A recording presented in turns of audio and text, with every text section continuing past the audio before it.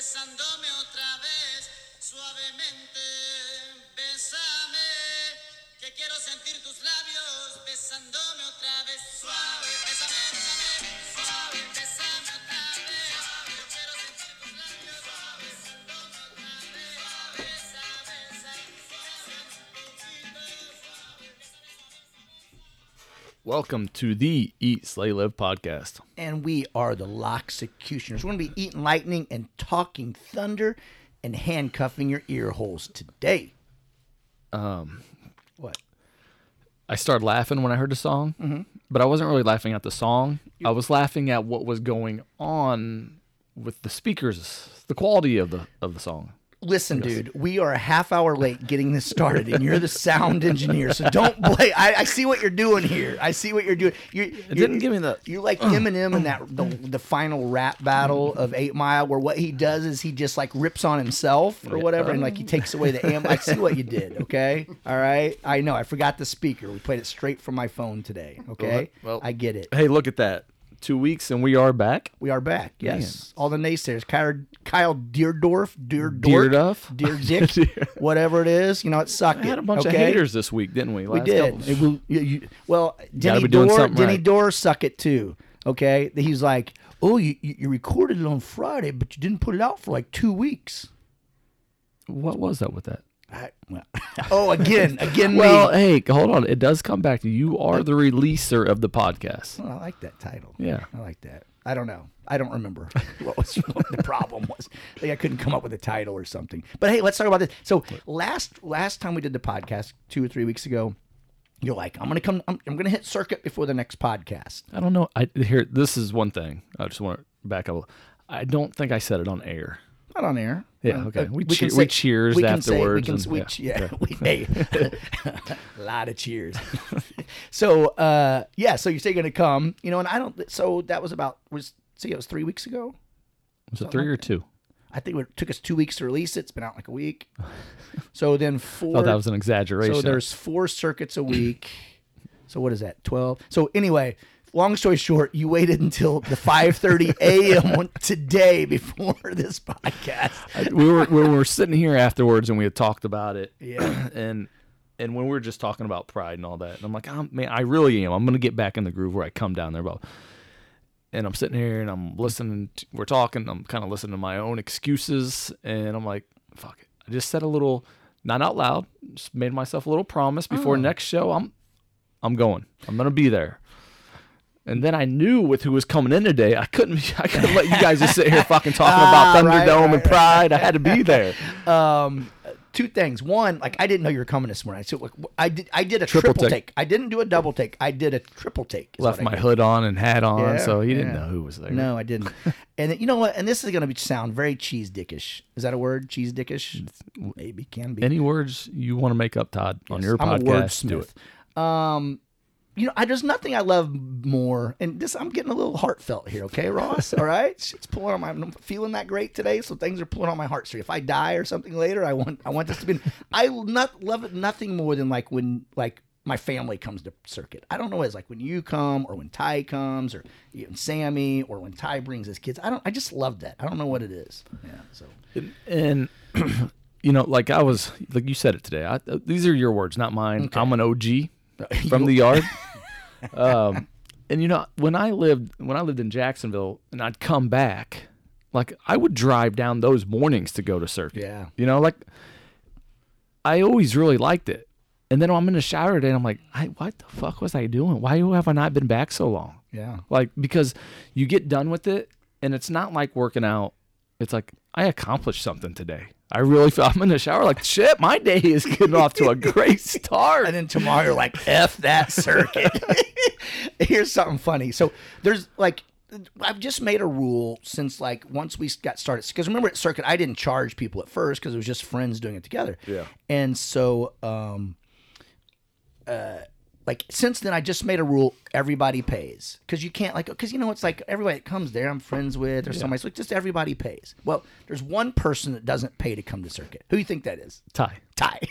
or when he brings his kid or his kids. Now you came in today. I'm like, you know what? Don't worry about it. And you're like, no, like you put the $8. That's not like how it works. you like you forced it on me. And you know why you did that? So you didn't have to give me any freaking free meals. Is why you did that. I know what you're up to. I know what you're up to.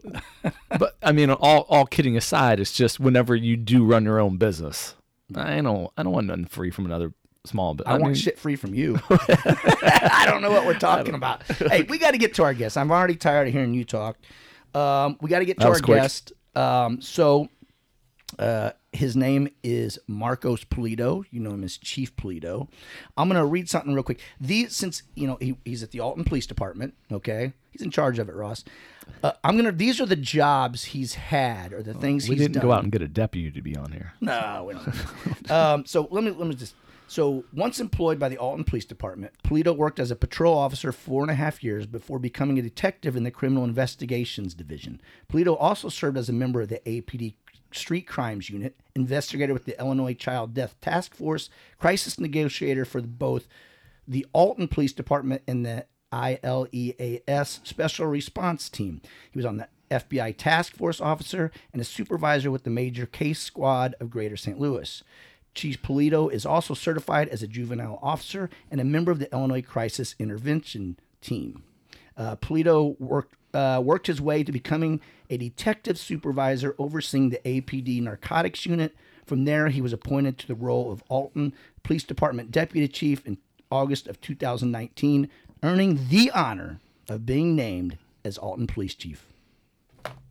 You like that, Ross? I like that. We have a real hero amongst us. Right?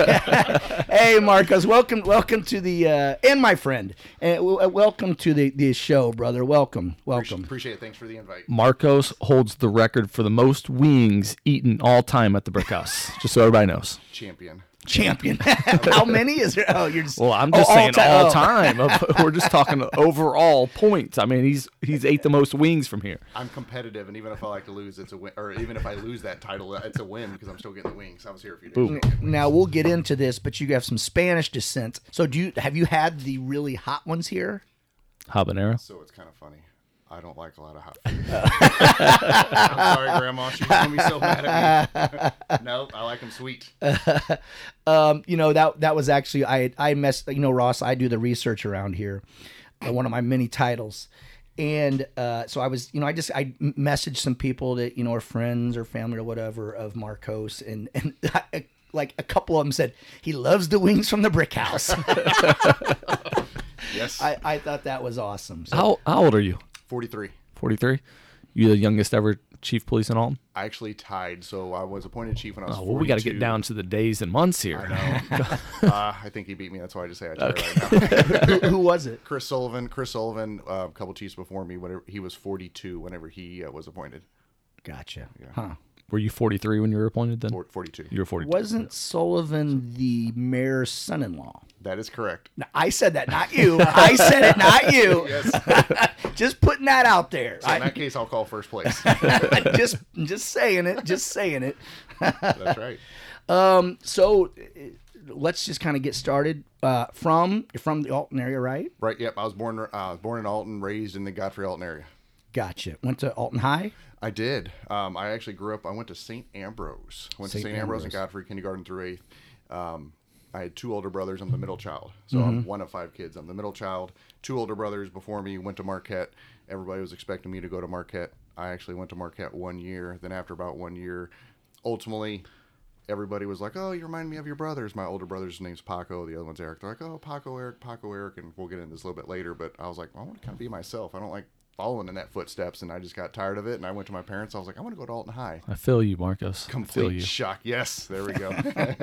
So they're like, your parents are like, let's give him some Spanish descent names. Well, okay, Paco, we're gonna name him Paco Pulido. You know what? We're gonna name the next child. We're gonna name him Marcos Pulido. You know what? F it. We're just going with Eric. Yes, I love Hi, Eric. So the joke is, ultimately, 5 kids. Father got first pick. The oldest child's, his legal name is Francisco Antonio Pulido, but the nickname for Francisco is Paco. And then my mom got second pick, was Eric. And then it was my turn. I was actually going to be a Carlos. I was actually going to be Carlos up until I think hours before they officially named me. And my father, we have all of our secondary families lives in Chicago, and they had and I can't remember how it happened, but they said they heard the name Marcos. Marcos is how you pronounce it in Spanish. And my father brought that up to my mother, and she's like, "We're changing it. It's not Carlos anymore. It's Marcos." So, What's your middle name? David. My mom got that. No. So, like I said, you have Spanish descent. That was hence the song. And so, how did your family? Did your parents come from Mexico? Did your grandparents or? Sure. Grandparents on my father's side. So my grandparents on my father's side, born and raised in Mexico. They came to the United States separately. They did not meet down there. They had pretty actually powerful journeys. My grandfather, kind of like the patriarch of our family, especially work ethic wise. He was one of many kids, and ultimately his father cheated on his mother back in the day, and ultimately took the daughters, his sisters, from Mexico to California, and left him to be raised with an aunt. So he was raised with an aunt in California. No, he was raised in Monterrey, Mexico. So Okay. he was raised in Monterrey, Mexico, while his mother and his sisters went to California. And eventually, about teenager age, he decides, hey, I want to go reconnect with my mother. So he has this big, long journey of just leaving, hitchhiking, just along the way, literally from Mexico through Texas, all the way through California, and along the way, working in fields, and had some interesting, powerful stories there. How old was he at the time? He was a teenager. So he was a teenager at the time. I think he would have been 16, 17, maybe 18 years old. Yep. That's awesome. Did he know English? Yes. He knew a little bit, not that much. So obviously he was raised in Mexico, and just kind of listening to the stories. He didn't go to school. I mean, I can't remember what the last grade that he completed, but it was probably elementary school. But everyone had to contribute. So he would be out, in the intersections in Mexico, in the city of Monterrey, selling chiclets, selling newspapers. Excuse me. And I remember him just, listening to some of the stories. He would say that, I was so excited whenever he would sell enough newspapers, because if he sold enough newspapers, he would be able to get some wrestling ticket and things like that. So anyway, Nacho Libre. Yeah, of course, that's right, lucha libre. So anyway, kind of do things like that, and then ultimately just made it to California. Long story short, he found out that he had some family outside of St. Louis in a city called Granite City. So he trekked towards Granite City. What a letdown when he got there. He left California to come to Granite So we blame City. him for... no, I'm just kidding. No, they Could have been a California kid. Yeah, no kidding. It could have been on the beach, but instead, got Pontoon Beach nearby. No. Yeah. Same. But ultimately, there was a lot of industry along Route 3. They heard there were jobs here, so that's where he came here, and he ended up living over in St. Louis for a little bit, and then they heard there was a place in Alton called Laclede Steel that was hiring. So he eventually trekked here, but right before that, he ended up meeting my grandmother, who's also from Mexico. Similar story to where her mother was left her husband and eventually just trekked to the United States, the St. Louis area, and they met in the Fairmont City, St. Louis area, because Fairmont City is a primarily Hispanic Mexican population, and they used to have like weekly fiestas. We call them fiestas; they're just like weekly dances, and that's actually where they met there, and got together and eventually moved to Alton so my grandfather could work at Laclede Steel, and then that's where they had my father and two aunts, and that's how we got to Alton Godfrey. Now, you might have said this, but your grandmother was of Mexican descent also? Yeah, she was born and raised in Mexico. Oh, also. she was too. Yes. Gotcha. Mhm. Gotcha. Yeah. Did she know, I guess she knew English? Yes, yeah. They learned it pretty much whenever they got here. It's still broken. It's kind of funny, just, as I was, me and my siblings were being raised, we'd have friends go over to Grandma and Grandpa's house, and they had broken accents where a lot of times our friends would not be able to understand what they were saying, Spanglish, but then it was just the broken accents. Another thing, it's funny that we're talking about your family is because a lot of the people that I messaged about you, they were just, he's so big in family. Everybody said family. So was that, and I know the Mexican culture is very much like that. Is that where it came from for you? Absolutely. From moment one, I just always remember, when I say moment one, just when I was a kid, as far as I can remember, it's always a family event. I was fortunate enough where I had mom and dad in the household, and then, one of 5 kids. So there's 7 of us in this household. But it was weekly, every other week, where we're always going to Grandma and Grandpa's. I call them abuelo, abuela. We go over to their house, cousins and things like that. In fact, on that side, the Hispanic side, I have 2 cousins that are our age, and we almost call them brother, sister. And in fact, they have kids, and their kids kind of really don't know that we're not uncles. That they think, technically we'd be second cousins, but they call us Uncle Marcos and things like that, just because we're so tight, and it's been that way from as far as I can remember. That's awesome. So, like, when did you know you wanted to be a police officer? And the only reason I'm saying that because a lot of people. Let me backtrack real quick. Do you still have family in Mexico? No. Well, yes. So all of our immediate family is here. Secondary family went to Chicago. So a lot of our family from like my grandparents, brothers, and so it'd be great uncles and things like that. They eventually came to the United States, and almost all of them went to the Chicago area. So Chicago is the closest one, or the closest family to Mexico. So no trips to Mexico, see family, or so years ago, we had a couple road trips. I had my oldest brother Paco studied abroad. Actually, my two oldest brothers studied abroad in Mexico, and whenever Paco, the oldest, studied abroad, he studied in a city called Puebla, Mexico, which is way south Mexico. And we drove that from here. Oh my gosh, that was a terrible long time, but it was amazing. So along the way, we stopped at several family members' house. So of course I've been to Cancun several times in the resort areas, and they're beautiful. But a couple times I've gone through Mexico where it's like what I call old school Mexico, the real city, the real country. Okay. Into the real cities.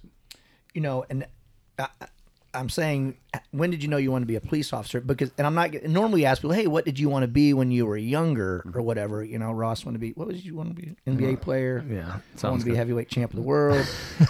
but we didn't attain those goals. But like everybody I talked to about you wanted to be a police officer like from an early age. Right. Like that was just you knew it. Yep. And I have no idea why. So we have no family in law enforcement. Sometimes there's legacies of like father, son, uncle. We have nobody that we know is in law enforcement. And as far as I can remember, I've always wanted to. However old I was when I was able to ride a bike. And that's what my parents remember. They said, you just from a young age, you always wanted to. And I remember always just riding my bike. Harassing people, riding your bike around, harassing people? No, wanting to chase people because I want to run. I like to run. But no, just from a young age, I can't remember the age, but I remember, 5, 6 years old, just riding around on my bike and just pretending or thinking or wanting to be one. Ross, here's something we all have in common, and I found this out about Marcos. He also had a paper route. Oh, absolutely. I you know what? Something about people with paper routes, Ross. We need to do some research on this. Okay, there's something with that. Successful people seem to have paper routes, and then there's you and I. It's true. I love it. So where would you have a paper route? I grew up in a subdivision in Godfrey called Lakeside, which is right off Humbert Road. Lakeside? Yeah, no kidding. I just did that. Yeah, I love it. That's what we used to call it. It was Albee and Humbert Road area. Anyway, it was a big subdivision there. So Albee and Humbert Road area, there's a bigger subdivision back there, and it was along there. And Albee, and I remember, oh my gosh, I don't know how old I was, 12 years old, 11, 12 years old, and hopping on a bike with, because we delivered them in the evening at first, and then it went to morning. But with 2 sacks, because it was so many papers that working those traps early. Yeah, exactly. 2 straps. Didn't even know what I was doing. But I loved it. You think about it now, but think about it now. I don't know if this would happen, but I remember going on my bike and doing the paper route and being gone for hours. Just being gone for hours and going way far away. And come back when I'm done. We've Ross and I have talked about this on here before. But the crazy thing about having a paper route back then, with the telegraph, I assume was it the telegraph? Yes, it was. Yeah, is you'd have to go around and collect the money.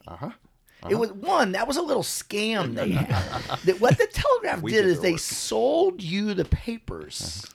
And then you charge the customers a little more. Mm-hmm. What a scam that is. We did all their work for them. Yes, we did. And going around, like now you would never send a kid you had to go to every one of those doors, knock on it once. Was it once a month? Basically, sometimes people would pay you a few months ahead, but if they didn't, you'd have to go once a month to everybody on your route, which there was a lot of papers, 50, 60, 70, 80, 100, I don't know. Absolutely. And you'd knock on the door and have to have them give you money. Yep. I mean, could you imagine sending your children out to do that now? And I remember so many times, many people would not be like, "Hey, can you come back tomorrow? Can you come back the next day?" Let me ride my bike 8 miles, Karen, and come back and get you freaking $11. Yes, I would love to do that. It's 13 degrees out.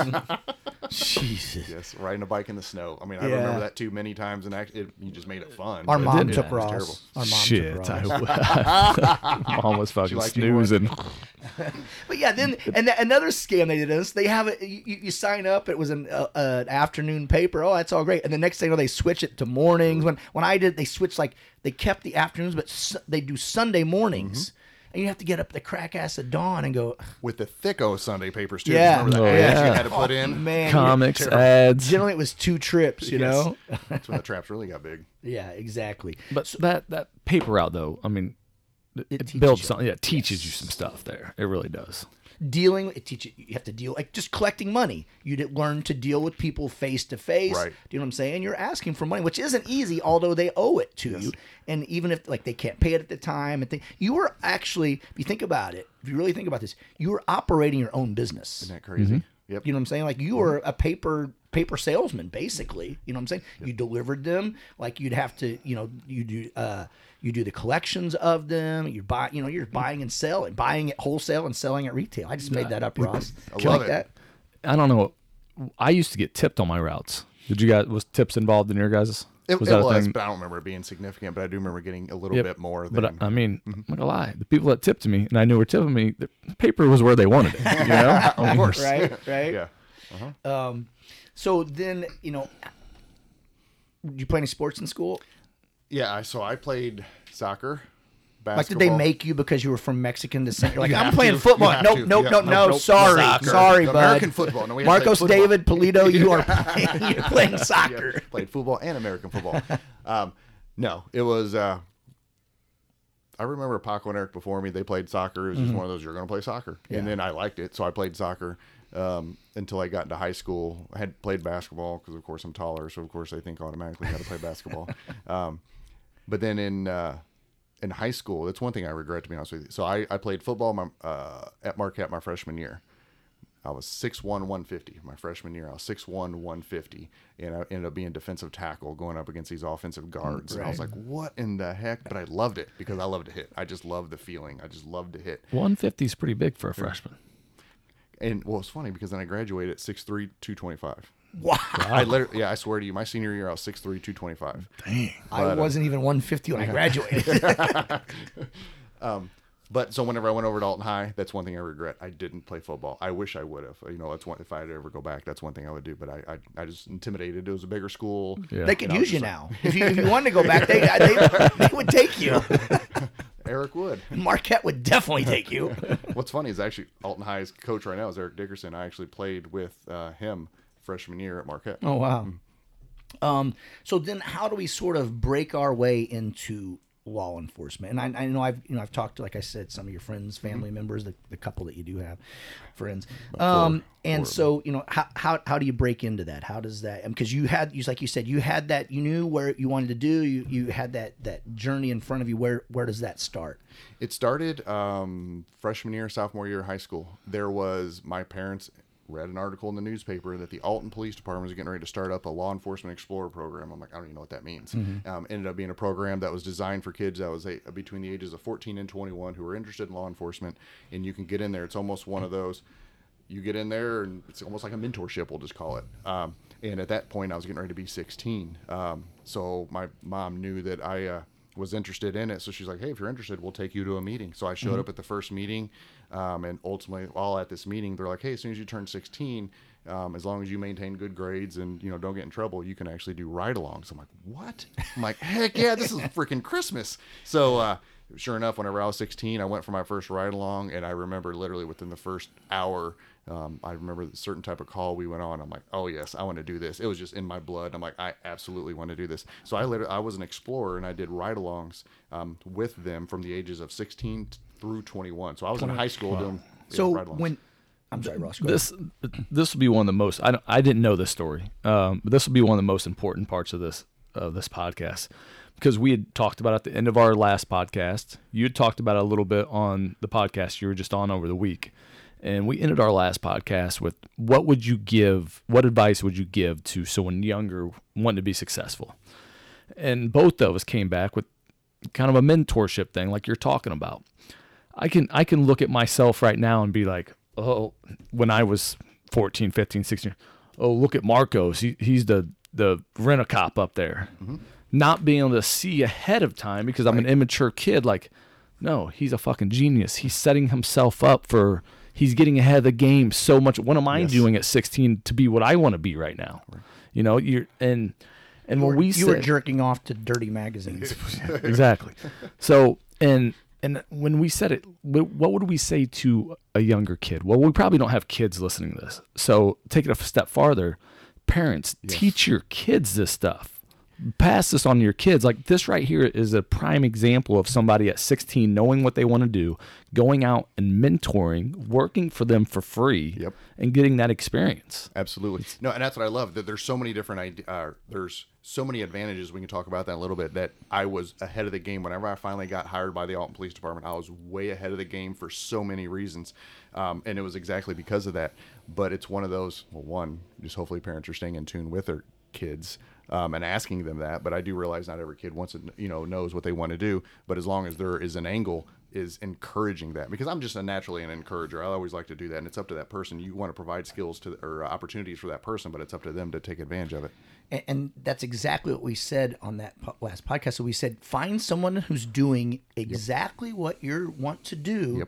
And tell them, go to them and say, hey, I want to do what you're doing. How do I do it? And they will take you on. People want to help. They really do. And we like Ross said, we had talked about that on this last podcast. I talked about it on that the Advantage podcast, whatever. Same thing. Find someone doing what you want to do, and they will help you. They will, and I said they will eventually pay you. Yes. You know what I'm saying? If they will eventually pay you, which you're a perfect example of that. Man, I'm so right. Yeah, he had a good point, and it's parents being in tune with their kid, meaning. Ask your kid questions. Hey, he's 16, 17. What do you want to be when you get older? Right. I think I want to be a lawyer, Mom. Well, you know what? I got a friend who's a lawyer. I guarantee you he would let you go shadow him for a few hours a week or something like that. I mean, he'll give you all kinds of work, but it gets you into the door, get you a little bit of experience to see what's going on. Yep. I actually use that a lot whenever I go talk to kids, high school kids.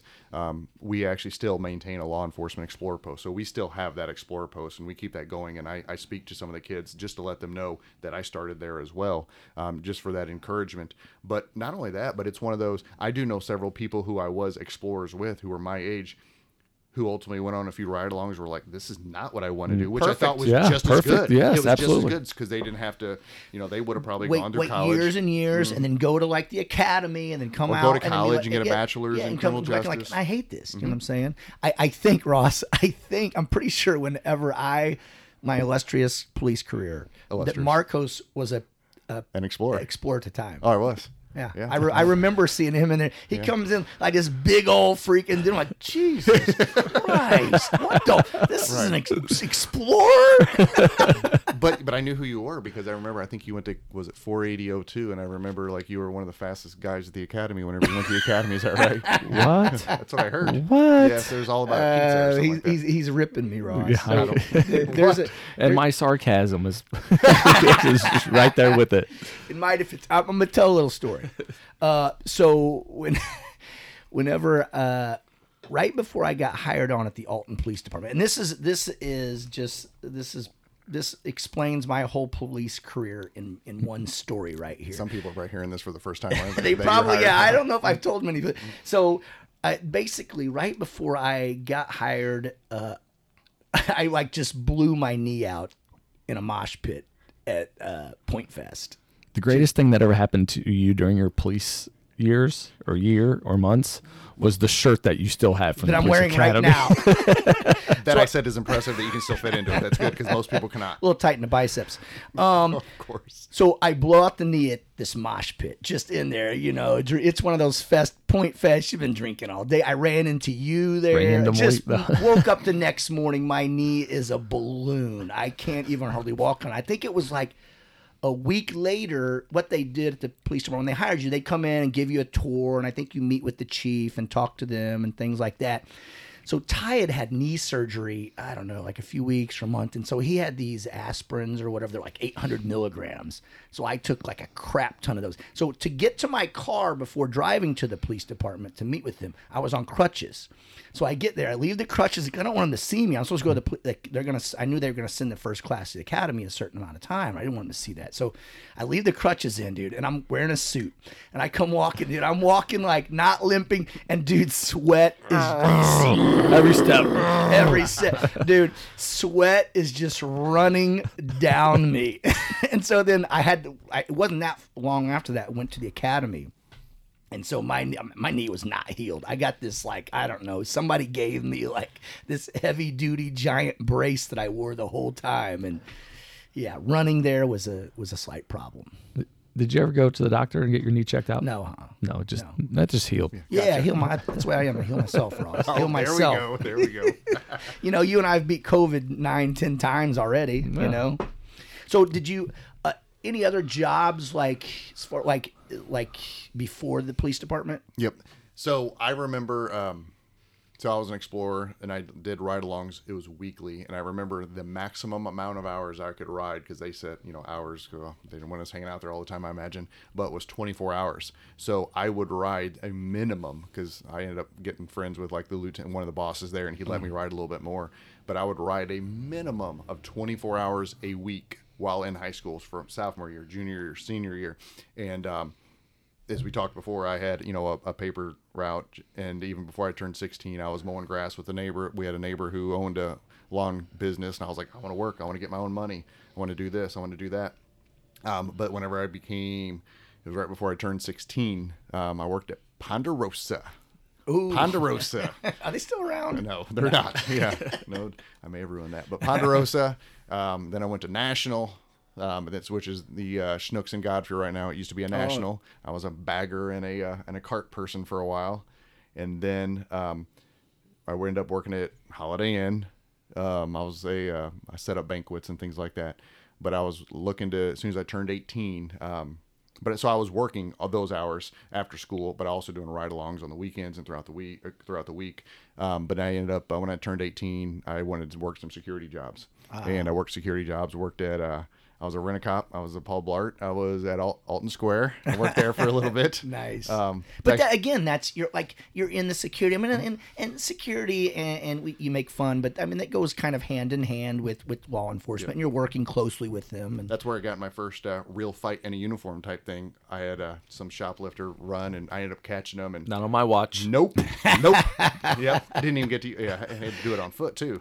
But anyway, my radio came out. He picked it up and he smoked me right across my face with the radio, and it was on at that point. Yeah. That was the first. And what was weird is, even though it was, I was 18 years old at that time, I'm like, what is this? But I'm like, oh yeah, I'm good. Nice. I like this. You know what? I had to work one time with the police department was at retail detail. Oh, yeah, do you remember I was part of that? that too. They put Yes. I don't remember if that was. No, it was after I got back from the academy. They put all new people. Like we had to work the malls and all the stores retail around. stores. Oh, yeah. Like you're a cop at the time, but you had to go and basically just walked around the malls at Christmas time. Visible presence, trying to prevent those robberies and retail thefts. Yeah. I hate to tell more cop stories about me, but they're kind of funny. So one time whenever I was a retail detail, I drove like I lived in Alton at the time, so I drove the police car home, squad car, drove it home to eat lunch. And so I'm eating lunch and I'm walking around doing things at my house, and I walk by the window. I'm like, oh shit, there's a police car on my drive. What the fuck? What do they want? And then all of a sudden it hit me. Out the back door. Wait, that's me. That's awesome. Of course. That's probably when you know you shouldn't be a cop. Yeah, I mean, Shortly thereafter. this is not going to last very long. Love it. So did you go to college at all? Yeah, I did. I went to Lewis and Clark. So working all these hours, I ended up, I went to Lewis and Clark in the middle of, and I was still doing ride-alongs. I was still working. At that point, I got hired at Alt Memorial Security. So I was working Alt Memorial Security right after I graduated high school. Going to college, and my goal was, so you had to be 21 to test. Like, you had to be 21 to test with the police department. So that's what my goal is. I'm just shooting for that. And ultimately, right, as I'm getting ready to turn 21 in April, I hear that Alton's going to test in March. So the month before, and I'm told, hey, you can't test because you're not 21. I'm like, what in the crap? They only test once a year? Yes. That's and that's not guaranteed. They test once a year. So I'm like, mother. So I had some friends that that were police officers already that were like, well, you can maybe get hired part-time in Grafton, because I heard Grafton is hiring, and you can maybe go through some training, and maybe that can just be your stall point. So you're a Grafton cop. Yeah. Ross, no one likes Grafton cops, do they? How many Grafton cops are there? Well, I shouldn't Probably say that 5 because total. actually I Yeah. should. Never mind. Sorry, Officer Scroggins. I owe you a favor anyway. Look at that. Never Dad mind. can't edit that. Love you, Scrog. Seriously, how many cops are? I have no idea now. I think Oh, no, it was- at the time there were only, I think, 3 full-time ones, and everyone else was a part-time one. But I was just doing that as a filler, and I was very honest with them and told them, what my ultimate goal was. So I worked there and Alton Memorial at the same time. In fact, I made more money an hour at Alton Memorial than I did at Grafton. When I got hired in Grafton, I was making $7.47 an hour. Wow. $7.47, making more at Alton Memorial, and at that point I had already moved out of my house, or my parents' house. I was just, of course, silly, where I'm like, I'm independent. I want to do my own thing. You're ghetto rich. Yeah. And anyway, got my own apartment, got my own car, and now I'm like, oh crap, I got a lot of bills to pay, and that's more than what I thought. So, so I did all that. I actually left the house shortly after I was 18 years old because I wanted to grow up and do everything by myself. But ended up working in Grafton for just under a year. Alton tested the next year, and I got hired at 22. So I got hired with Alton at 22 years old. No, like you said, you lived in Alton when you were a cop because you had to, right? Yes. Did you have to? Yes. Yeah, we had to. No, did you have to live in Grafton? No. No. I actually was living at Alton and driving back and forth to Grafton. Yeah, the part-time. I don't even think the full-timers had to. I'm really not sure about that, but I know since I was part-time at Grafton, I did not have to, but I just commuted. Is that before like the loading dock and everything? No, it was open. Oh, it was was open. turned- Yeah, it was open, and I remember part of the what they said is, like, hey, just go out and just do your PR stuff at the loading dock and Raging Rivers, and I was like, Raging Rivers too? Okay. Hey, I like public relations, communication. Yeah. Gotta have communication. Picking up on that. Yeah. So then get hired. Where do you go to the academy? Went to BAC, or Southwestern Illinois College in Belleville. We were scheduled to go to Illinois State Police Academy. We got booted out. Our Alton got booted out by another department who I guess had more priority over us. So I ended up going to the academy. And what's that mean for somebody like me that's no idea? Sure. How does Sure. one Illinois- city get booted out? That's probably internal politics, to be honest with you. I mean, probably the Lucky. Yeah, I was gonna say, I would think you'd want them to go to Illinois State Academy. So at the time, the state had several places within the state that were certified to be a police academy. Illinois State Police was the main one, and then our backup in Alton was BAC, or Southwestern Illinois College. But everyone in the state was also sending people to Illinois State Police. So I guess at the time, I don't know the internal politics to it, but it benefited me because it was definitely easier to go to BAC. There's no doubt about it. So you get hired on. Okay. So your dream is attained, basically. Real quick, and I'm not skipping ahead. I just want to ask quickly. Wait, did you think one day I'm going to be chief? I want to be chief. Was that just something you thought about? And I know we're skipping way ahead and we're going to come back, but I just want to know that. Absolutely not. It never. I remember just people had brought up, "Oh, what's your ultimate goal?" And I never wanted to be a chief. I just thought that was too administrative. I wanted to be on the streets. I wanted to do this. It never crossed my mind, and it never really did up until only probably 3 or 4 years ago. Right. So you get hired on. So You're 22 at this point. Yep, 22. So speaking of Speaking of sirens, yeah, no speaking of sirens, damn it, Ross. Marcos just ran out. And Todd got another desk. So, so you get hired on. Is it everything like you'd hoped for? Was what I'm saying? Were you into it as you thought you would be? Absolutely, I loved every bit of it. Naturally, some of us that get in law enforcement, there's no doubt that we have that need to be needed. So we always want to try to help someone. We always want to try to help change something or help influence something for a positive way. So there's no doubt that, but I also love adrenaline. I just love the exciting things. I don't like, the stereotypical idea of sitting in an office all day and not doing anything. I like being out and about. I like change. I like stuff that's fluid on the fly. So whenever I get out there, I'm like, absolutely. I love this. And then not only that, because of the Explorer thing, I was just so far ahead of everyone else because I was used to not only just the streets, but the lingo, the communication, the way of doing things. And that's one of the things that I learned, because most of our job is communication. It's just being able to, if it's nonverbal or verbal, but just watching these officers for years while I'm 16 years old and trying to grow up as a kid himself. You felt like you were finally like off a leash. Yes, you know what I'm saying? Finally, absolutely, right. Absolutely. The whole time, those years that you wanted to do that, you're just sitting and can't do anything. You're just watching. Yep. It's like watching that episode of Cops on TV where you just can't do anything. Now here's a question, and I like to get a truthful answer out of you. Okay, so Ross, when you get hired on an Alton, one of the things after you leave the academy, one of the things you have to do to kind of, I don't know if to get off probation or what it is, and I want a truthful answer out of this guy. Okay, he probably isn't going to want his young officers his. But you have to draw up maps of the streets of Alton, like every street. You have to draw every street, Ross. Wow. Like you're thinking just a couple. No, Ross, side streets, main streets, every freaking street. Okay, and maybe if you're from Alton, it's not quite as hard. But if you're a directional idiot like me, I mean, so I'm not gonna lie. I'm gonna be truthful because that's what we do on here, Ross. Somebody gave me their old drawn up ones, and I was gonna redraw them, and then you know what? I'm just gonna photocopy these. Again, another sign that you probably shouldn't be doing. So, Marcos, we need the truth. Todd, we need you down on 6th Street. Where's that? I got a freaking mic in one hand. I got a steering wheel here. I'm flipping the pages with my knee on the map, the little map book.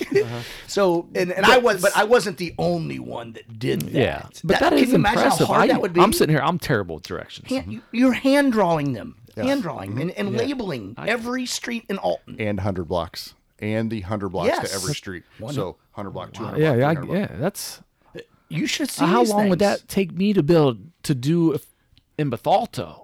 Like, I've lived here my whole life. It took me 3 minutes in Alton. Dude, I had to drive to his house and hand them to me. That officer's name I will not say it, but so Marcos, are we gonna, or do you want to abstain? Do you want to abstain from this? So did you draw your own? So I did. So here's the first 3 to 4 weeks I did. But hey, there was no doubt he drew his own. 3 to 4 weeks, but then afterwards, my FTO was like, I'll be honest with you, you've already been with us for a while, you don't have to, and he just let me pass. You probably knew all the streets at that Most point. of You've them, been driving them for yeah. years. It's still a pain to draw them all out. It doesn't matter. Oh, they were a pain in the butt. So they still have to do that? They still have to. Oh, yeah, we still have to. You guys, I don't know if you guys have heard about this in It's a Alton, phone. but there's a GP. There's things called GPSs Darn out right. there. Yep. But I like it. You keeping it old school. Keeping it old school primarily, it's just all familiarization too. And the reason, Yes. I mean, even though I it's a see pain why in the you butt, do it. Yeah, absolutely. It's just muscle memory because you create that, and then the goal is for them to try to remember landmarks and stuff like that. Because everybody has a phone now, but it may take them 10 seconds to freaking type everything in the phone. Whenever now you're gonna start heading towards a different Other direction. departments make people do that? That's a good point. I don't know. I don't know. I've never But heard they of may any now. until I just brought it up and just thought about it. I've never heard anybody ever talk about it. Same either. here. I haven't either, so I don't know. I But try maybe to do now. do it, Ross. Chief Wells, come on, Britt, you gotta do it. Try to do it. Here's Todd trying. Okay. Oh no! So timeout is All right, here. who can I get this test from? Absolutely. Dude, it was the hard, and I don't know the streets. I'm trying. First, I'm trying to drive. Like, okay, You didn't even remember that you parked the cop car in front of your house. How the fuck are you gonna draw You the don't even city know of that Alton? address. You remember that address? Shoot. So, and I don't know how you word this. So, like, did you move up the ranks quick, or I mean, you can be honest with. I mean, I'm saying. I mean, you know absolutely. No, internally. So within our own police department. So typically to become a detective, it was routinely at that time, because we had a bigger department back then. I think when I hired on, there was like 77 or 78 Alton officers. How many are there now? 62. Down. 60. Oh, absolutely. We're down. And that's budgeted. Like you don't budget want for- to be down. No, that's just for years. It's just one of those, what everybody has done. cutting costs. costs. We get rid of this salary. Attrition. We get rid of this. This guy retired. We don't Hire back. Oh yeah. Yep. So now we're down to 62. But so at the time, it was you wouldn't make a detective if you wanted to become a detective for 8-10 years, that type of stuff. it's like an internal promotion, we'll call it, because you don't really officially get a pay raise or anything like that, but you're going to get more overtime. But at 4 years, they approached me and said, hey, the boss up at Detectives needs a detective and they want you. And I was like, it was impressive. I was caught off guard because I didn't expect it for a while, because I eventually wanted to become one, but I didn't expect that to be on the table for a while. But so I went in Detectives, and then that's whenever things really got real, because that's whenever I really liked it. I love the streets, but it got real in Detectives. Now, were the like other officers that maybe got bypassed, were they pissed? Potentially, but I don't. I've been very fortunate, and I think again, because I was an explorer for so long, I'd familiar like I've been. They felt like you were sort of an employee. Absolutely, like, yes. Yeah. And in fact, to the point where everybody knows, hey, what's your badge number, all that other stuff. So in Alton, our badge number is a 4-digit number. It's the first 2 years that you were hired, and then the number that you were hired in that year. So I was hired officially in 2000. So my DS Center badge number is 0008. I was the 8th one hired in the year of 2000, but a lot of the officers that I worked with for a while forgot that I was hired in 2000 because I was an explorer for so long. So I did my first ride along in 1994. So I remember every now and then they would be like, I forgot you were hired in 2000 because I thought you were like in the mid 90s. Right. So I was that very probably fortunate. helped. It definitely did. Also just for familiarization and kind of like building credibility early and that type of stuff. So I don't remember hearing a lot of flack, or I didn't get a lot of flack for going up to Detectives early. Did you like Detectives? I loved it. Yeah. I loved it. Mainly, I love communication. I love all types of communication, verbal, nonverbal. That You'd think you'd be better at on the microphone, but you would. Well, you're lucky I'm sitting down. I kind of wish there was a video. I'd be walking around. Or actually, I would have danced at the beginning.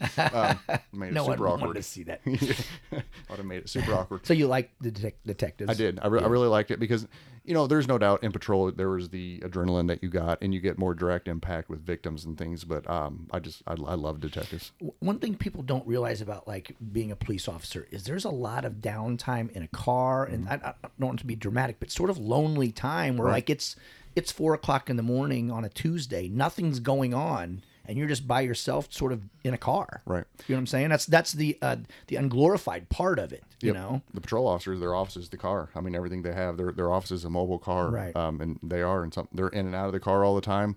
Or if there's one of those rare nights it is kind of quiet, you're in that car until you get out, and that's right. Why some officers get injured because they're locked in that car for so long. As a detective, are you set on like certain hours? So, or are you kind of on call? Like, hey, this just happened, and So we would work, typically we would work straight days, but then you would have a person who is specifically on call. But if something bigger happened, like a shooting, you would get called in. So I remember more often than not getting called in whenever I wasn't on call. So we jokingly said, you're married to your phone, because if anything happened, I think back then we had a little bit of a pager issue too. I remember pagers. But no, you're married to the phone. And even though you thought you had the weekend off, you don't have the weekend off if something bad happens. yeah. And we're not going to hit like all the jobs you did there just because there's so many, like the ones I read off. But what was kind of the most rewarding job that you've done there, like title, or most rewarding thing you were a part of there, as far as like task force or anything like that? I'll be honest, like being involved in Detectives was amazing because it was all aspects of crime. I ended up, there's a lot of homicides, a lot of shootings. I remember, so I got put into Detectives maybe June-ish. July 4th of that year, we had a homicide, and ended up getting a suspect. And I remember I've been in Detectives for 1 month, and there's other seasoned detectives. And I remember my boss sending in one other detective to go in there to interview him. He's like, Polito, you're going in with them. And I was so intimidated. I'm like, I've just been in here like a month. Like, I'm still trying to learn what am I supposed to do. But he's like, you know how to talk. Just keep this guy talking, and then we'll eventually get to the other details. And that's just where I kind of learned, the aspect. A lot of people think detective work is like that Sherlock Holmes stuff. We're always trying to find one clue to another clue, and sometimes it is, but basically it's just communication. It's trying to get somebody comfortable to talk to you about something horrific that they've seen or did, because you're talking all aspects of society. Some people don't want to talk to you, and it's about developing that rapport. That's why I love communication. As the chief now, does that ever come into play where you ever come down and talk to somebody that like, oh, we can't get anything out of this guy, and we know. Bring in Marcos. Bring in the chief. Did you ever step in and I actually I haven't, but we have a fantastic group of detectives. No, I haven't. They know I would. Even the assistant chief, Jarrett Ford, he was in Detectives with me for a long time, and he and I were interviewers. We've interviewed a lot of people together. We would in a heartbeat, but we just have a skilled set of detectives right now. But now. And I know you want to hear more about my police career, Ross. But so Who doesn't? So I had been there. I had gotten out of the academy. I'd been there like a month or something. It's like every story you get into and you start telling, it all of a sudden it brings old memories up the top. Really it really is. I don't exactly things I just haven't thought of. So I had been there like a month, and I don't know why. I think they just wanted me to get experience or whatever. But I went to like somebody got very familiar from what we just heard. somebody got shot. Like it wasn't far from. I lived on Hillcrest, up, not the greatest area up there, but Hillcrest, and somebody got shot like on Hillcrest, and for some reason they sent me to the autopsy. So I had been there like a month, and I'm in an autopsy of someone getting shot. Like, and like you watch them like sawed. Like I watched this little the coroner. Yeah, or the pathologist, the doctor. She was like this little bitty foreign lady. Like she was tiny. Okay, and this is the dude that got shot was a big man, and she doesn't know if she has no idea what I'm doing there. So she was like, "Hey, you help me." And so, dude, I'm grabbing like the dude by the arm and the leg and like flipping this dead body over, and then like holding it while she can examine the back. It's I think something got you shot never through the forget. back. Dude. Yes, and like the smell, and like they give you stuff to put under your nose, like it's, and like I'm like, dude, what? I shouldn't be holding a dead body. And then she takes like this little, it's like just like a little power saw, like a carpenter would use. And dude, you ready for this, Ross? I'm standing. She saws off the top of his head, his cranium, his skull, and I'm standing there. She scoops. Are you looking away? No, I can't. I felt like, at the time, no. And dude, like, kind of scoops out the brain with like almost like an ice cream scooper. And so anyway, they're doing all this, and the organs are all out, like laying on this big metal. What were you doing there? I don't know. So like all the organs are sorted, and she finished up the thing, and then they just take all the organs, like, and he was split down like the middle or whatever. They had opened him up, and they just throw them everything everything just goes right back in here, like not in any real order. Just throws it. She kind of like sews them up with like some string from a weed eater or whatever, stuffs, and like all the bloody like napkins and paper towels, just stuffs those inside, like inside the head. Like it went inside the head. I'm like, what am I doing? What's going on? What's the reasoning for something like that? Like why open them up and look and then... Sure. So it's to find that evidence to be able to officially find the cause of death. So they're able to go up, even though someone got shot, they have to be able to prove. Mofo had a bullet hole in him, Ross. Yeah, exactly. So they got to be able. It looks like we know why Ed is dead there. Because defense attorneys may go, he had a heart attack, other silly things. So it's their way of documenting going in the body and finding out what the bullet hit, what they struck, and all that other stuff. They might have said like he got shot, but he died of a heart attack, and so they're trying to say, yeah, right. He got shot in the head, but he died of COVID. Finally, you say something funny. Well done. Well done, Ross. Way to bring a point. So this is kind of off your career path, but like, I mean, there's never been a harder time ever to be a police officer in this era, right? Right.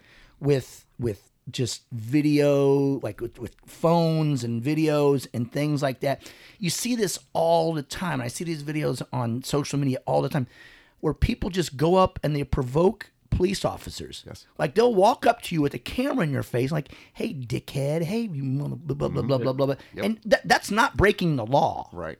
Technically, that's not breaking the law. Now, you did that back in the 80s. You're getting hit over the head with freaking Velov's freaking wooden baton. Do you know what I'm saying? Right. He's going to Charles Bronson you across the nose. Yep. Whether that's right or wrong, I don't know. But just they walk up and they provoke, and you know you can't do anything. Because you do, and you grab them or something like that, then it's going violent. And that's what they want you to do. Right. You know? It's terrible. I'll be honest with you. So the patience that these officers have now is amazing, because it would be very difficult for that, because and that's what's affecting a lot of the psyche of some of these guys right now, some of these officers that are on the street. But they're impressive. I mean, for how patient they are. But it sucks for them, and I feel bad for them. You know, there's a lot of weird laws out there. Like if you walk up to me and you see me on the street and you say, hey, let me see your ID. You know what I'm saying? Something like that. Like, and there's certain laws where it's not really legal. I don't really have to give it to you. But to me, it's a respect thing. Hey, you're asking me for a reason, something, you know what I'm saying? You've seen another handsome, muscular guy walking around. You know what I'm saying? It looks. Who would that have been? Bench is 250. 250.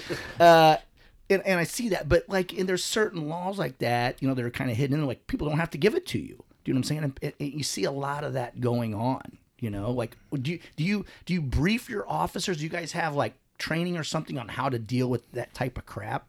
So are you talking about just like people Provoking questioning or any type of provocation, stuff like Yes. that? Go back to the provoking. Is that something you guys are now trained on more so than? It is, but I mean, just like with many things in life, yeah, you can go to a structured class that tells you how to breathe and how to do things like that. But Could you tell Ross how to breathe on the microphone? Because it's driving me crazy over there. I'm still trying to catch my breath from this morning. Still trying to get there. It's a good $8 you paid. But experience is the best teacher, you know. So yes, we send some people to training and tactical breathing and a variety of different things, but experience is the best teacher. And then it's accountability from your other cohorts too, because if they see you starting to get upset or whatever, they're going to be the ones that kind of bring you down. So there is some training, but experience is the best teacher. And unfortunately, just trial by fire, they're getting thrown in there because things change. This job is changing all the time, but I mean, they're so obviously they're skilled and they're supposed to be taught, you know, when you can ask for an ID and not. But no, you get a lot of challenging people, and just because they're challenging doesn't mean it's wrong. But it's just the provoking where they're trying to provoke something bad. You're like, I mean, there's like sites on the internet where people, that's what they do. Yeah. They follow police officers around and just try to do that. Yeah. I mean, I would like to have the police department should pay me like on the side to follow those people. Yeah, and follow then, them home. Yeah, and just beat the, you know. Yeah. No. That would be a And great then my website would be following you yeah, to following watch the that. people that follow cops. Ross, write that down, Ross. That's Yeah, that's a down. money maker right there. That's it. No, it happens. It happens to our guys routinely. We've even had people come in our police department, even as of like a couple weeks, a month ago, where through the window he's recording, but just challenging and asking silly questions and just trying to provoke responses, physical responses. They want to go viral. They want to go viral or sue you. One of the two. Oh yeah. Here's what I hate, and people don't get this now with the whole cameras and things like this. And of course, police officers need to be held accountable. I Absolutely. get that. But now you have to make split-second life-changing decisions. You know, taking a life, saving a life, whatever.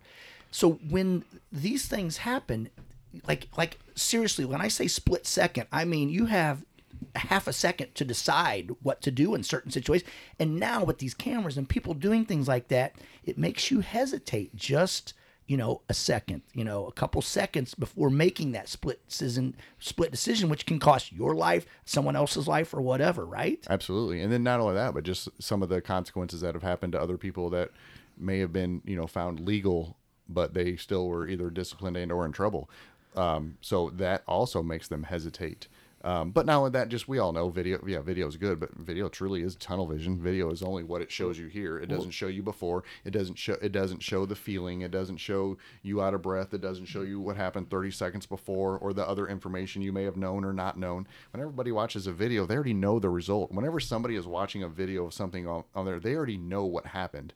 And then now they're getting to critique that video. You know, it's almost, you know, like a referee making something, you know, a split-second decision. Now everybody's looking at it for 20 minutes trying And to you hit a analyze it. good point. They don't know if you're out of breath. You've been running. You've chased this guy they show the final, whatever clip they want. Right. 10 edit- seconds, yeah, they- 20 and they seconds. edit it, They and can they edit edit it. it, yeah. Yeah. So, and then it's out like that on social media.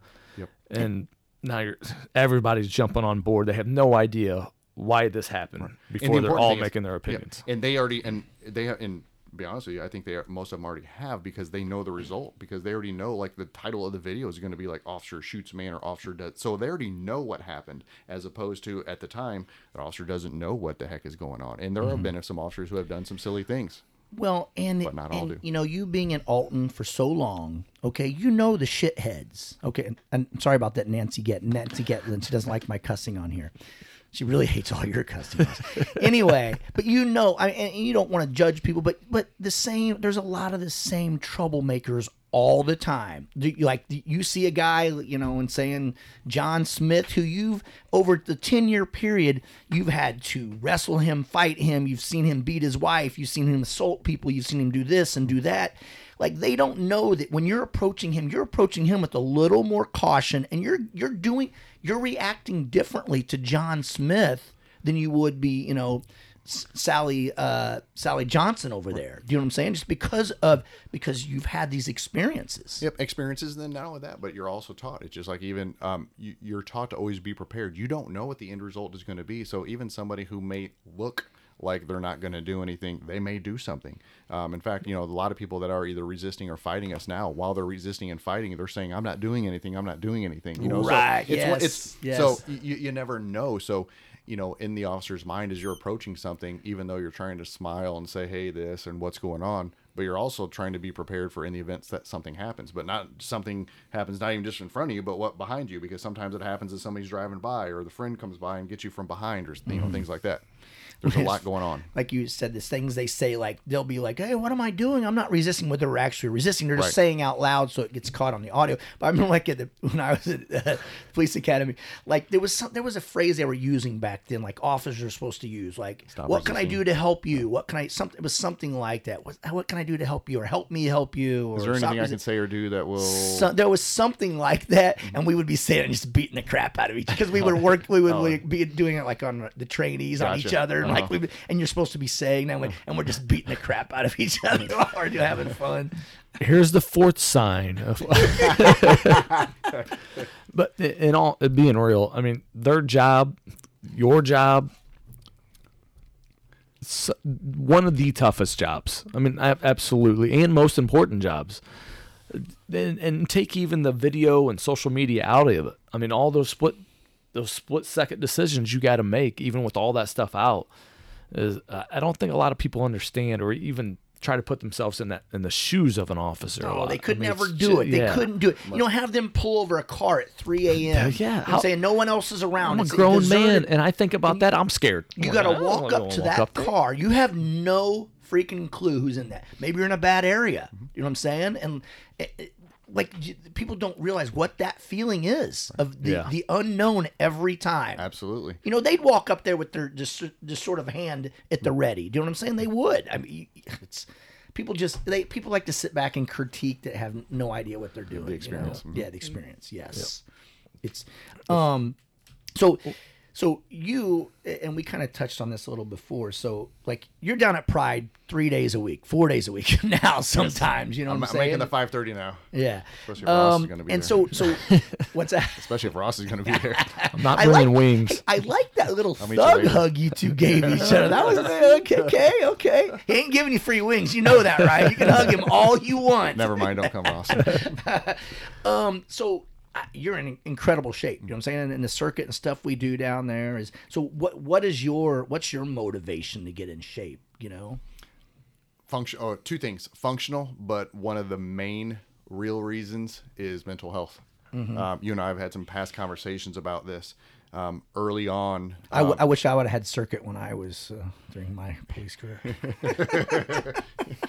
Sounds like you needed it. Anyway. Yep. Just the mental health. I truly believe physical fitness is a decompressor. It's a complete decompressor. Everybody, in my opinion, a lot of people, everybody needs that downtime, that whatever you need to detach yourself from that. This career field is, it's you're mentally jockeying the whole time. My personality anyway, my ADD, like I'm 100 miles an hour anyway. There's 1,000 things going on in my head. So there's a lot of stuff going on at work, but I love the workout because it is that mental decompression. It's that mental health detachment. It's saved some medicine and prescriptions and things like that. We've all gone through a lot of bad things in our life. And I've talked about this a lot before about humanizing the badge, and I can get into that later if you want, but humanizing the badge, just not only just reminding our officers that no matter who they contact, they're a human who has their own story and you don't know what they're thinking of, but keeping in mind, we're also humans too. So the problems that you're having at home, or the good things that you're having at home, we are too, so we may be having that bad day or going through, a struggle of, children or divorce or this or that. And then, then all of a sudden you are going to work and trying to manage 1,000 things at once. So I got into physical fitness years ago, just as one of those to be functional, because I didn't want myself to be overweight and felt like I could not perform, because again, I want to help people, and I would not be able to live with myself if I knew my weight or something got in the way where I couldn't go run and help someone or go fight, to help defend someone. So I got into that, and then just the mental health. Now, we talked about this a little bit before, and you probably don't want to get into it a ton because you want to, say you're in a leadership position, but in the military, you go through basic training, you got to get in the best shape of your life. And then once you enter your field in the military, you're tested yearly. You have to take a PT test, and you have to do PT every day and stay, physically ready, because it's a physically demanding career. Now, we talked about the police department or the police academy a little bit, and there you get in the best shape of your life. Right. You know what I'm saying? It's like basic training, the physical tests that they put you through, and you just to apply for the police department, you have to pass a physical test, right. like the 1.5 mile run, sit-ups, push-ups, and things like that.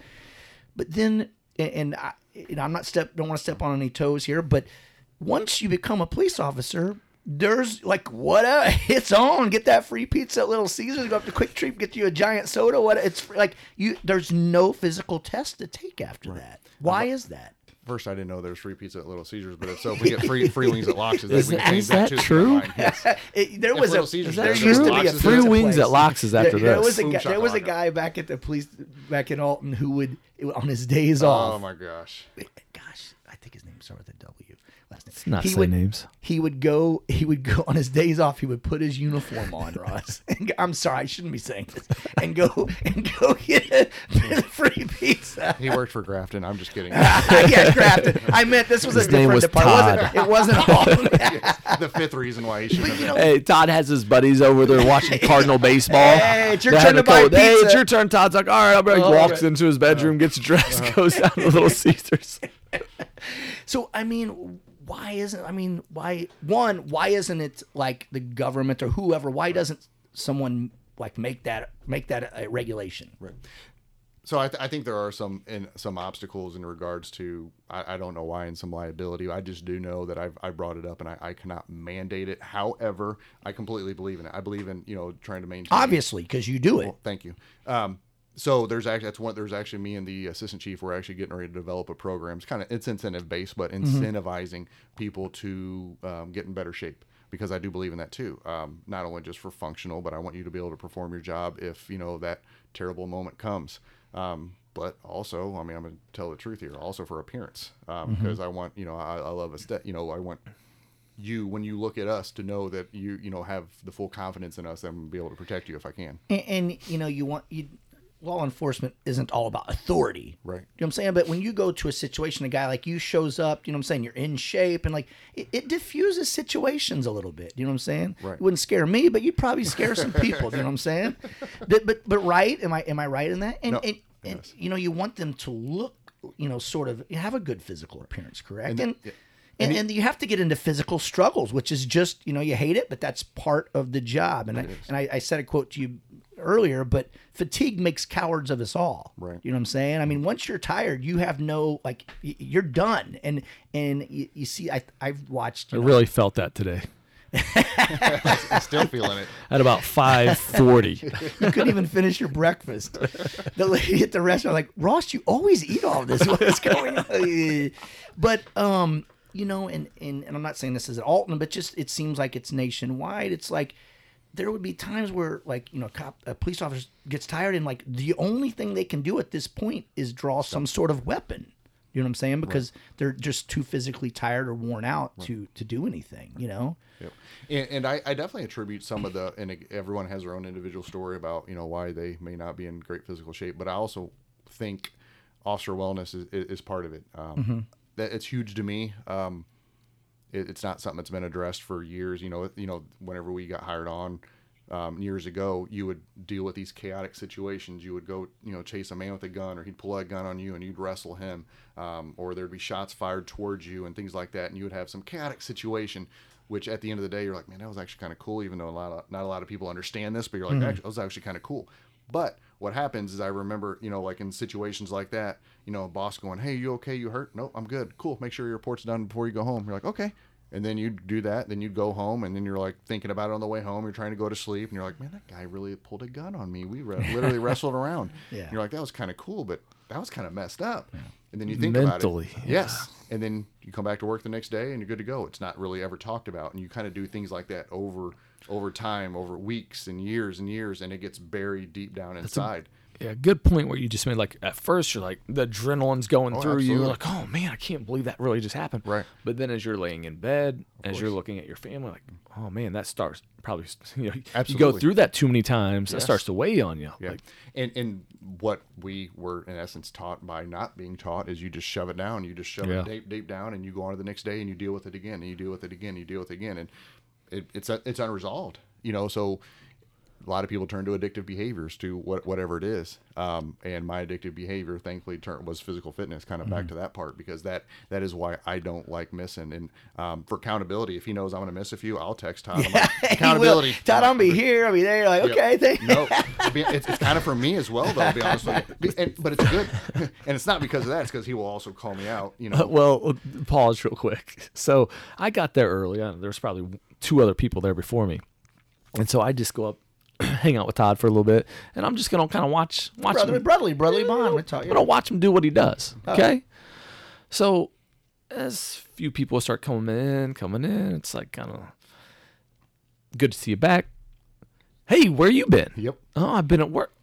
5:30 work, 6 o'clock work. So the line gets longer, and I'm sitting there and I'm fucking cracking up. Yep. It's funny to me. But I'm like, man, this line's all the way, it's curving around. All these people are waiting in line, coming up one at a time to get yelled at, made fun of, harassed. And if you're one of the lucky ones, a fist pound. But I was cracking up. But accountability. Yep. And that's what Todd does so well down there. But We like to motivate with shame at the Thunderdome. Yes. Which is what he did to you at the very beginning for not being same. But what you do, I think, is as a chief, you set a standard. You walk in, you're going down there 4 or 5 times a week. You're probably working out outside of that. Yep. The standard being set right there is fantastic. No, and that's what I believe in. Part of my leadership, that's just my personality, is you got to lead by example. I cannot expect anyone to listen to me or do what I'm not going to do or not willing to do. Yeah. The last thing on that subject, and he's not going to say it, but I just know about it because I got the insider track, Ross. I think a lot of things it's because they have a big police union. I think that has and Marcos cannot speak on something like this, but I think the unions kind of just as a way to sort of get their way as a battle back and forth with management or the city, just something that they've thrown in there. Do you know what I'm saying? Mm-hmm. It's not real. It's not that they think that it's right or wrong. It's just like you're not going to tell us we're doing this. And it's always been probably a bargaining, negotiating tool for salaries and things It's like the that. same thing. Like when I was a teacher, there's a teachers union, and there was definitely things as a teacher, I'm like, we should probably be doing this, but You don't want to give in. Yeah, Yes. but the union wouldn't give that to them. exactly. Just hold that.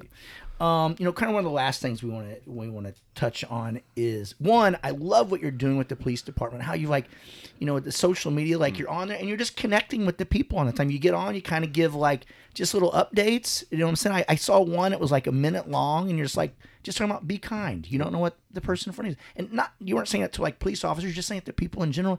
And so you get on there was a lady who saved a life, and you got on there and you talked about the situation and how she went out and searching for a lost baby. She just saw it on Facebook, and she went out and started and found the baby. I like how you're getting on there, and because a lot of times chiefs in the past, no one really, you knew the name possibly, but you never saw them. They never connected with the people. You know what I'm saying? And I love how what is your goal and motivation kind of behind that?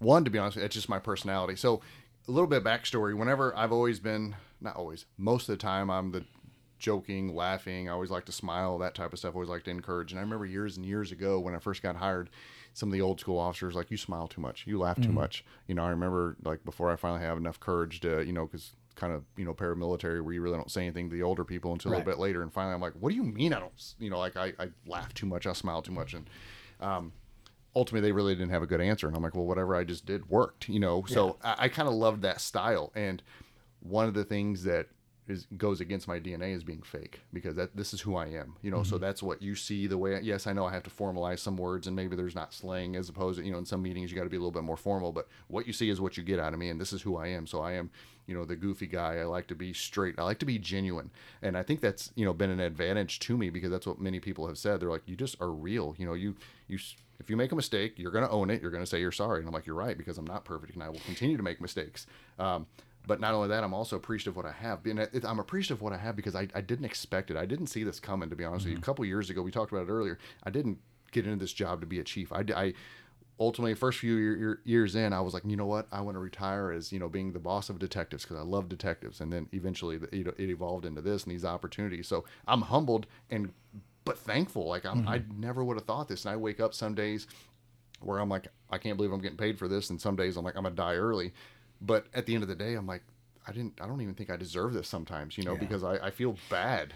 I think a lot of times good leaders and people in positions, like, they don't think they deserve it. And I think that makes the bit. And I think, I'm not comparing myself to you, but like owning a business, like I never think like I deserve. And people are like, hey, you're doing so good. I'm like, Same here. I'm a fraud kind of. I shouldn't, and I know Ross and I have talked about that. He feels the same way. But I think that one will make you a better leader, and it makes you like work harder because you want to, like, you know what, I'm gonna work hard. I want to earn this. I want to deserve this, right? You stay humble and you're on that edge. Like it could be gone tomorrow. Yes, like a good quote, exactly. Mike Tyson.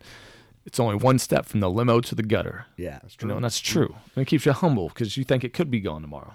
And he also has a quote that says, everybody has a plan until they get punched in the face. So there's that one. That's one of my favorite ones. There's that one too.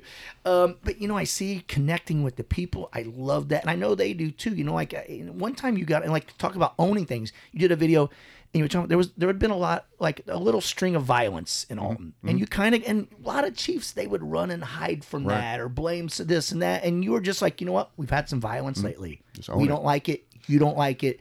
We are going to take, and I don't remember, you take some measures and just blah, blah, blah, blah, blah. And you're just owning it. Yes. You know what I'm saying? You weren't hiding from it. You're the face of the police department and put your deputy chief doing it. It was you, know? I love that. I think that's just a great philosophy to do. Great leadership. No, I appreciate that. Thanks.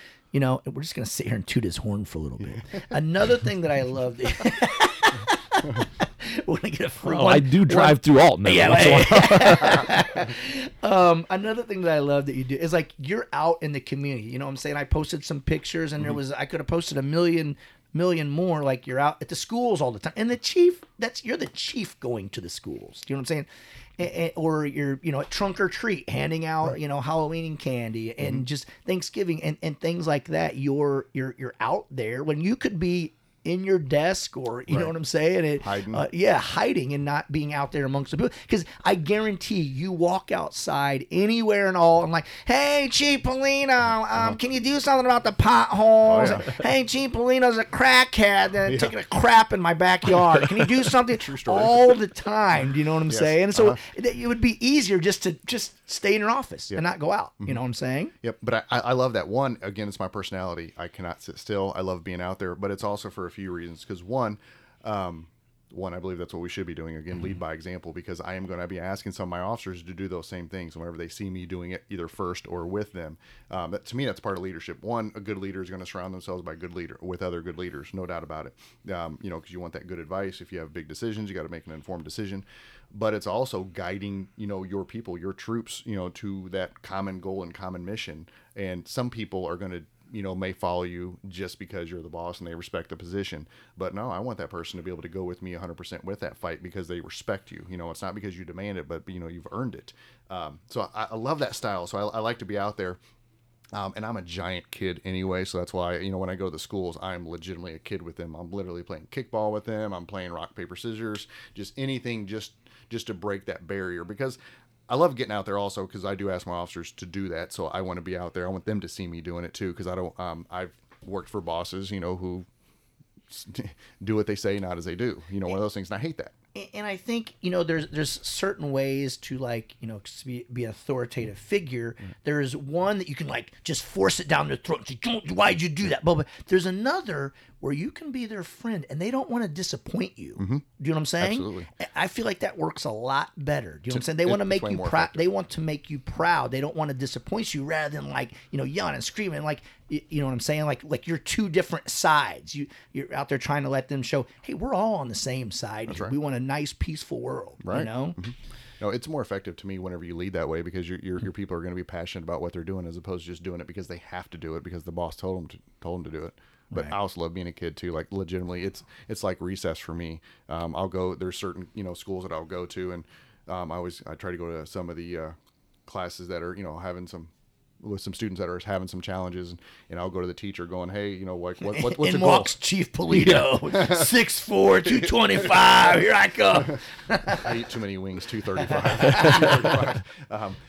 But I love going there, and I'll talk to the teachers and be like, hey, what's a goal? You know, let's do this. And there's a certain teacher I talk to all the time. She's amazing at coming up goals. And she's like, hey, if this person is good for 7 days in a row, you want to come back and play kickball at recess? I'm like, bring it. Let's do it. You know, so that's what we'll do, and just get them involved. But I love that style. And like, you probably don't see it, but like, do you remember like when you were like a young kid and you'd see like a police officer, let alone like the chief of police, like, holy crap, like, that's a real life superhero. Like, you know what I'm saying? Like how much you look up to them. Absolutely. Do you know what I'm saying? Yeah. And I think that's big. Here's a small thing that I take. I don't know if this was DARE or just getting back to what you said, getting into the schools and stuff. But we had a police officer in town, Debbie Mitchell. Mm-hmm. She was always in the schools, and one thing, and this just sticks with me. I was 8, and someone had asked the question about, you know, when you're kind of kid, you're kind of intimidated by them. So somebody brought up the question. She said, she's like, officers love when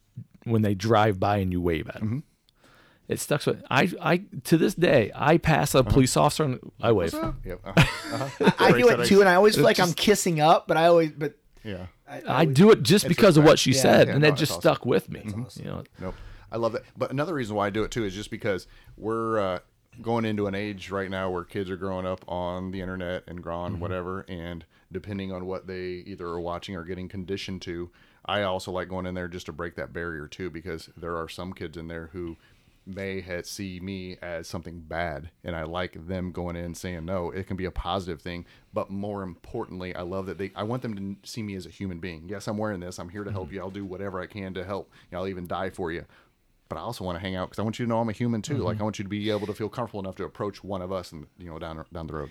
You know, a lot of kids, like especially like in rougher areas, bad areas, their only run-ins with police officers are like in volatile situations. Right. They've come to the house, have to break mom and dad up from a fight, and things like that. You know, someone's getting arrested, and they see you as a negative. Yep. You know, as a negative instead of a positive. I think that's why it's very important. Also, Yep. It's just that small investment for hopefully down the road where they can not have makes that your viewpoint. job easier down the road. Really, Right, if you think yeah. about it. Absolutely. You know what I'm saying? Here, this is the last thing I want to ask you about. So, you know, you're from Alton. You grew up in Alton. Now you're a police officer in Alton. Actually, two things. One, have you had, like, because you know everybody, you've had some, I mean, how many people, like, one, back when you were working patrol, like, trying to get you to let them out of something, and now people trying to get a hold of you to get them out of something, and man, is that happen a lot? You know, to be honest, not as much as I thought, to be honest with you. So there were a handful, like, of course, right, you know, I worked, what I would call, whenever I was in patrol, I'd work in an area that was, we'll just say, a high call volume. So it was an area that just, there was a lot of things going on. So there was no like random radar and pulling over a friend or anything like that, you know, but you know, we all have discretion. I don't write everyone a ticket, you know, so I may not write a friend a ticket, of course. So I didn't have as many people, but I do have a lot of phone calls of, hey, this happened. Like this now? happened. Do you have it now? Oh yeah, it definitely happens. There's no doubt about it. There's no doubt about it. I can It imagine. happens a lot. Was there ever a time that you, and I know you're a beach sun guy, was there yeah. ever a time that you thought about like leaving Alton and transferring somewhere else? Not Every damn day of my life. not police department wise, because I know it's kind of hard to kind of start over, you know, like in a career and pensions and all that other good stuff. But no, it's on the radar. Once I'm done with law enforcement in general, I love Florida. Like, I love Florida. I go there often. That's where I want to go. I mean, That's where you I'll could end up being. probably, at this point, you could probably retire now, right? I mean, you've got how many years in? Well, officially 21, but I cannot collect anything until I'm 50 years old. So that's the way our pension is set up to where I could retire now. I'm vested, and I'll have a decent pension when but I cannot collect anything, and I got 7 more years. So there's no doubt I'll have to work whenever I quote retire from this anyway. But I could, but I still love what I'm doing. Like I still love what I'm doing. Well, maybe you could jump in with Terry Booz, and you guys, Lawn since he mowing. retired, and you guys could go into jump into his Lawn and Order business. Lawn and Order. Lawn and Order. That is right. That is his name. That's the Two Beer name. Terry. Lawn and Order. Two Beer Terry. He was the deputy chief before Marcos. So, Ross, you got anything else you want to jump in and ask him? not really. I'll kind of leave with this. a big thing I take from Marcos, knowing him even, before the show and more just through the Brick House, is he is such a genuine guy, humble guy. Comes through. I wish, if I could take one thing from him, it comes in every time smiling. He's smiling right now as I'm looking at you. He's like smiling. looking into your eyes right now. That stuff, it's contagious. Yeah, it is. Like today, I told one of my cooks who's from Alton, and she has a big family in there. And I was like, hey, Marcos comes. She's like, I love Marcos. Awesome. Yeah, And, Monica. but and then I think she stopped. Before she even came in, she made sure. Yeah. Yep. But my front of the house employees, I love Marcos. He's always smiling. He's always so happy. And I think that's because you love life and you love what you do. You found what makes you happy, and it shows just even when you're outside of work. I appreciate that. And another thing, I'll just say, Alton's in good hands. Yeah, I appreciate that. Positive behavior breeds positive behavior. I'll be honest, boom. We all have gone through some bad things. I've gone through some, some life-changing events in my life, and it's one of those. I don't like to see other people sad, so it's one of those. I always like to smile anyway. It's one of the things, but it's that icebreaker. I love making other people smile, or just that encouraging, because I don't want people to fail. Yeah. Right. Love it. Good talk, right? Thanks for coming. Sorry about the Ross's technical difficulties coming in. He's got one freaking job. I was And told there was going to be a video and we were going to be dancing. Is that no? well, you saw what it was like for us to do audio. Could you imagine us trying to do video? It's just Ross and Todd in here now doing kind of a little recap. That was fun, right? That was a lot. I don't want to say a lot better than I thought it was going to be, but I didn't know any of his background story. So well, I was because you don't research. But thank you, Mrs. Lippy. Yeah. Number one, what just sticks with me right off the bat is the foresight of him. What we've talked about, it hits me so hard right now because it's what we've been talking about, is him preparing himself for what he wanted to do later in life at the age of 15, 16 years old.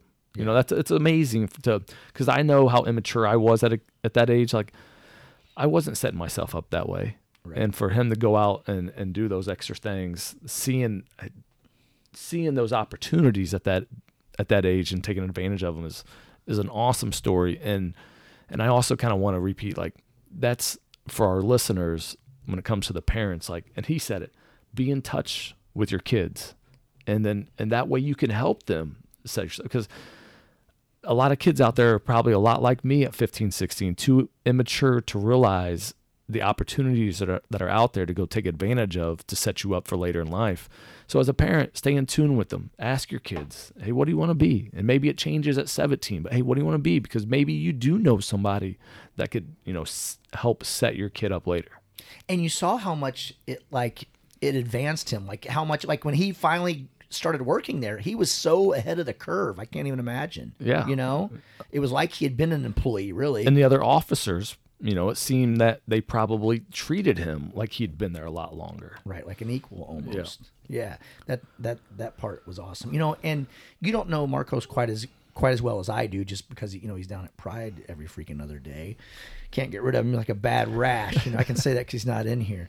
But like you see a lot of police officers on Facebook, and I get why they do this, but they don't put their real names. You know what I'm saying? They put and anyone out there who does that, I'm not ripping on you. We get it. But he's the chief, and it's his full name out there. And anytime somebody from Pride says, "Oh, I just lost 7 pounds this week," or "I did this," he's always on there, puts a comment, "Way to go, congratulations," blah blah. And you know what I'm saying? Like every single one of them. I mean, he doesn't have to do things like that. You can just kind of stay in the shadows. But I love it. And coming from him, and he would never agree to this, but coming from him, it means a little more. You know what I'm saying? Absolutely. And someone in that position in a leadership, and hearing that from a guy like that, absolutely. But that's who he is. Mm-hmm. Like we talked about at the end, humble. His smile is contagious. His energy that he brings. Who you think wins in a fight, me or Marcos? Marcos. Gee, really? Man, Todd, you're almost 50. I will hold you down right now and do that Indian torture on your chest. You know what I'm talking about. You cried to that many, many times. Don't make me do that right here. Show you I still got it, okay? All right? Okay, you. All right, brother. You know what? I'm going back to being cheesy again, but I love that I feel lucky and blessed that we get to hear people's stories all the time. Yeah. I love it. You'll learn something every time. It just, it makes me appreciate, I don't know. I love it. Yep. It's been fun. It has been fun. This has been the Eat, Slay, Live podcast. And we are the Loxecutioners. Slay on, brother. Slay on.